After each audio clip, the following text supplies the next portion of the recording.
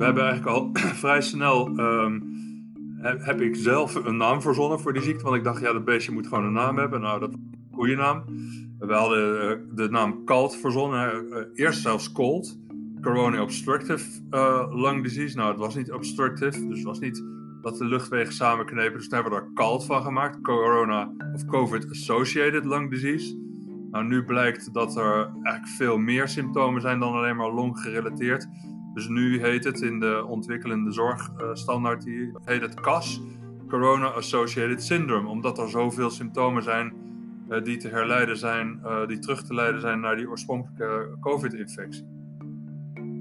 Het beestje moet een naam hebben. CAS, Corona Associated Syndrome. Dat zijn de woorden van Michael Rutgers, Algemeen directeur van Het Longfonds. Hij vertelt over de langetermijngevolgen die corona met zich mee lijkt te brengen en waar steeds meer over bekend wordt. Meneer Rutgers, hartelijk welkom. Ja. Kunt u misschien iets meer vertellen over het Longfonds en wat het Longfonds allemaal doet in Nederland? Ja, leuk om met elkaar te praten. Ik vertel graag over wat het Longfonds doet. Het Longfonds is een patiëntenorganisatie en een goede doelenclub. En het goede doelendeel is eigenlijk te vertalen in dat we een maatschappelijke organisatie zijn die opkomt voor de belangen van mensen met longziekte. Voor de mensen die longziekte kunnen krijgen. Dus we gaan er niet alleen maar over mensen, die 1,2 miljoen mensen die COPD, astma en zeldzame longziekte hebben. Maar ook proberen wij om te voorkomen dat andere Nederlanders longziekte krijgen. En dat is eigenlijk ook de schets voor onze hoofdaandachtsgebieden. Dat gaat over het voorkomen van longziekte. En dan vooral om te zorgen dat kinderen niet gaan roken. Samen met de Hartstichting, KWF Kankerbestrijding en nog 170 andere organisaties. Onder de titel Nederland rookvrij of rookvrije generatie. We gaan over echte oplossingen voor mensen met longziekte. En dat echte oplossingen, dat gaat dan vooral over onderzoek. En dat onderzoek richt zich op het voorkomen van astma en op het repareren van longen. En nog andere dingen, maar dat zijn de twee hoofdstromen. En dan zijn we heel erg voor eigen regie voor mensen met longziekte. En eigen regie, zelfregie, dat gaat erover dat mensen met longziekte eigenlijk veel meer zelf aan het roer moeten komen staan van hun ziektemanagement, zeg maar. En dat zij daar door allerlei manieren veel dichterbij komen om zichzelf te managen. In plaats van door het zorgsysteem geduwd te worden. En natuurlijk is daar ondersteuning voor nodig, maar wij willen de mensen met longziekte steeds meer helpen om hun eigen ziekte beter te begeleiden zelf. Want wij denken dat heel veel van wat zij meemaken, dat ze dat zelf in de hand hebben of dat zelf beter in de hand kunnen nemen. Dan gaat het over stoppen met roken, de medicatie goed nemen, bewegen. Al dat soort dingen ligt natuurlijk eigenlijk in de handen van de mensen zelf. En dus wij streven daarnaar. En dat zijn eigenlijk de 3 aandachtsgebieden waar wij vooral op werken. Vanuit China begonnen in januari verhalen naar buiten te komen over een dodelijk nieuw virus. En toen dat virus in februari in Italië opdook, werd al snel duidelijk dat ook ons land de dans mogelijk niet zou ontspringen. Bij het Longfonds werden alle ontwikkelingen op de voet gevolgd. Wat had de nieuwe ziekte COVID-19 voor mogelijke gevolgen voor longpatiënten? Nou, we zagen natuurlijk langzaam hier naartoe komen vanuit China naar via Italië, waar het natuurlijk, dat weet iedereen inmiddels, waar het natuurlijk vrij heftig aan toegegaan is. En rondom carnaval was er natuurlijk al sprake van dat dit problemen op ging leveren. Nou, de hele acute situatie is niet iets waar het Longfonds nou wel in de zin van wat betekent het voor mensen met bestaande longziekte, maar niet in de zin van wij moeten dit oplossen, daar zijn wij niet echt van. Want dat was natuurlijk in de handen van de gezondheidszorg zoals die is. Maar we hadden wel vrij snel in de gaten dat er, omdat die epidemie natuurlijk in China al in december speelde, dat een paar maanden na de acute fase, dat er nog op CT-scans van longen, dat er behoorlijk dramatische beelden te zien waren. Veel wit, zeg maar. Veel wat duidt op overblijvend littekenweefsel. En als er in longen littekenweefsel achterblijft, toen dachten wij, ja, dat kan natuurlijk wel betekenen dat mensen langer hier last van gaan krijgen dan alleen die acute fase. En toen hebben we eigenlijk al heel snel gedacht, we moeten deze mensen die COVID-19 hebben meegemaakt. Of het nou in het ziekenhuis vooral. De mensen die aan de beademing hebben gelegen natuurlijk sowieso. Maar ook de mensen die zuurstof hebben gekregen. Die op een andere manier in het ziekenhuis in de tweede lijn terecht zijn gekomen. Wij moeten die mensen opvangen.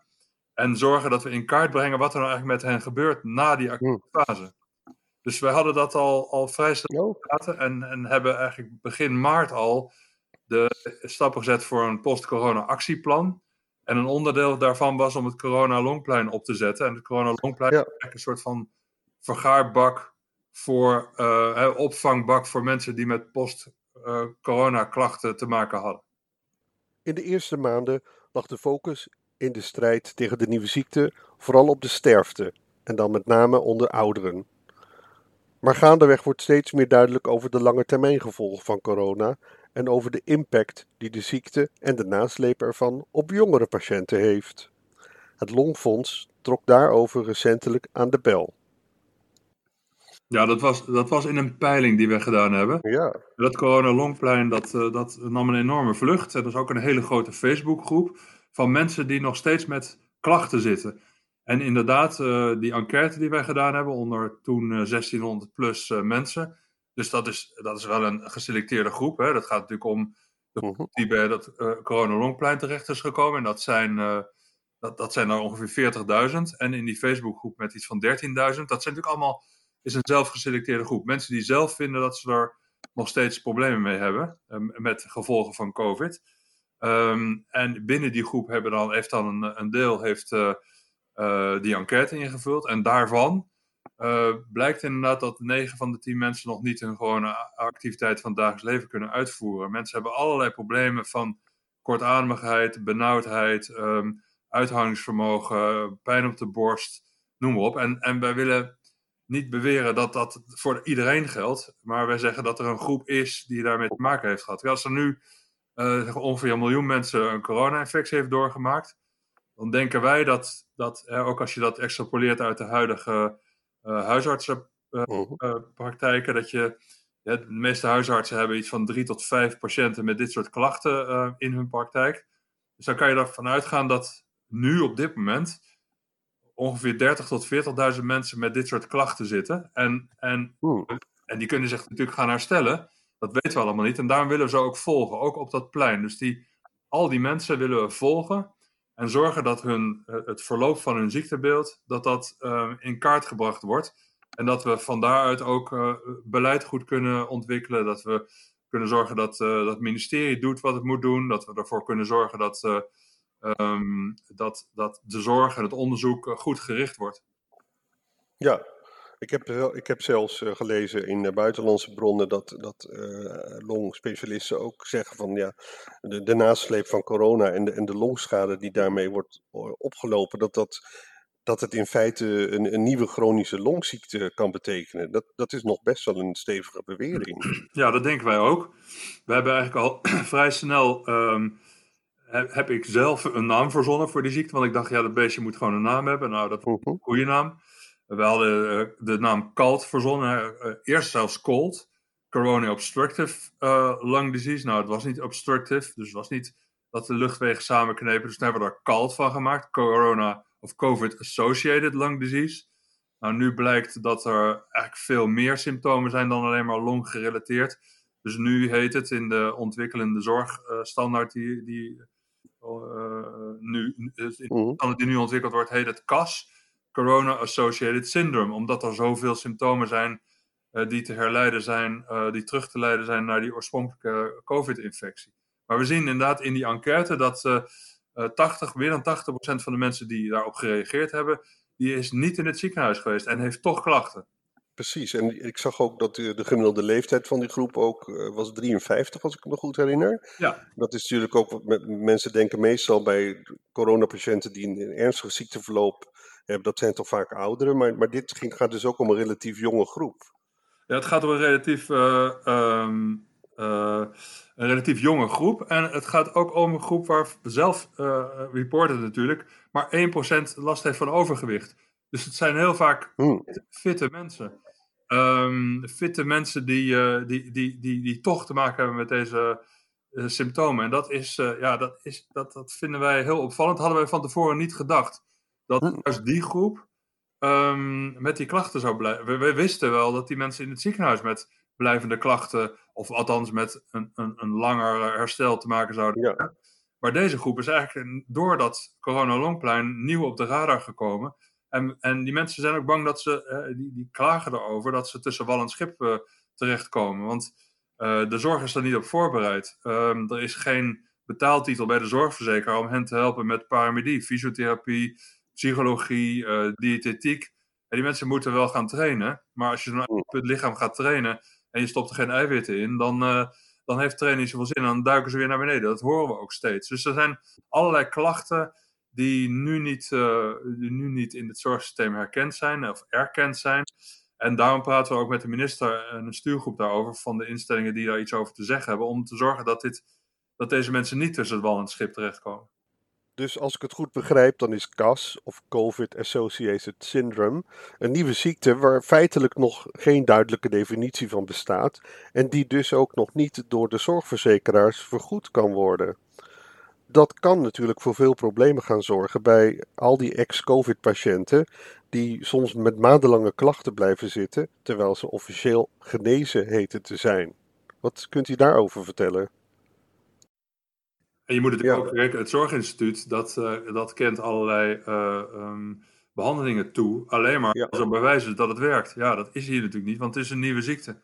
Dus je moet een soort van tijdelijke regeling krijgen, waarmee deze mensen toch geholpen worden in de basisverzekering. Ze niet financiële drempels opgeworpen zien om hun herstel te bespoedigen. Want wat er anders gebeurt, is dat al die mensen naar de tweede lijn gaan. En dat wil niemand, want daar hoeven ze helemaal niet naartoe.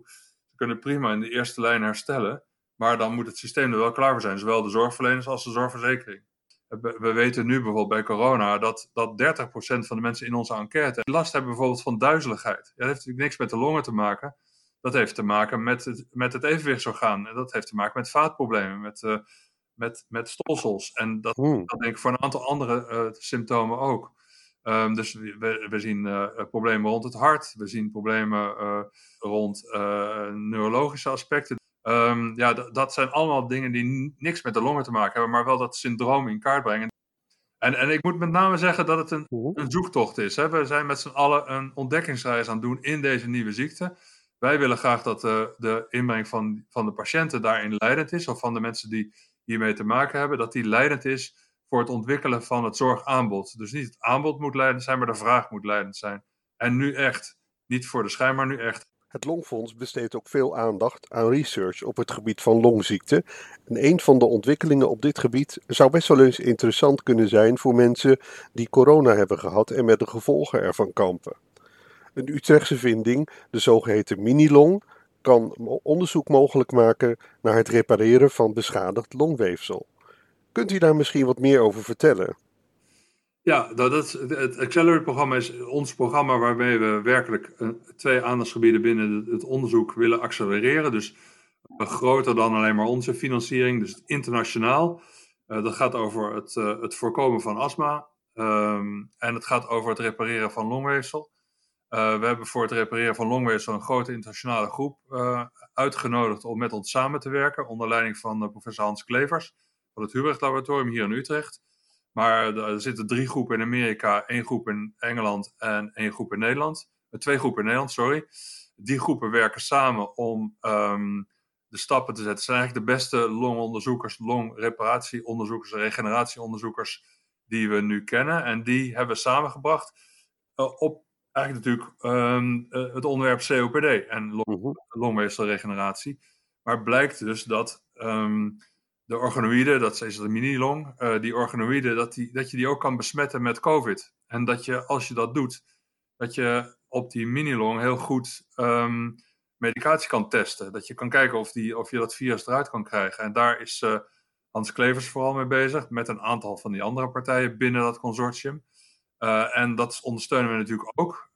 We zijn met de Wellcome Trust bezig om te kijken of we daar financiering voor op tafel kunnen krijgen, om te kijken hoe die minilong die besmet is met met COVID-19, om te kijken of we dat goed neer kunnen laten zetten, zodat daar voor later, verderop ook die medicatie goed opgetest kan worden. Dan hoeven we dat niet allemaal in mensen te testen meteen.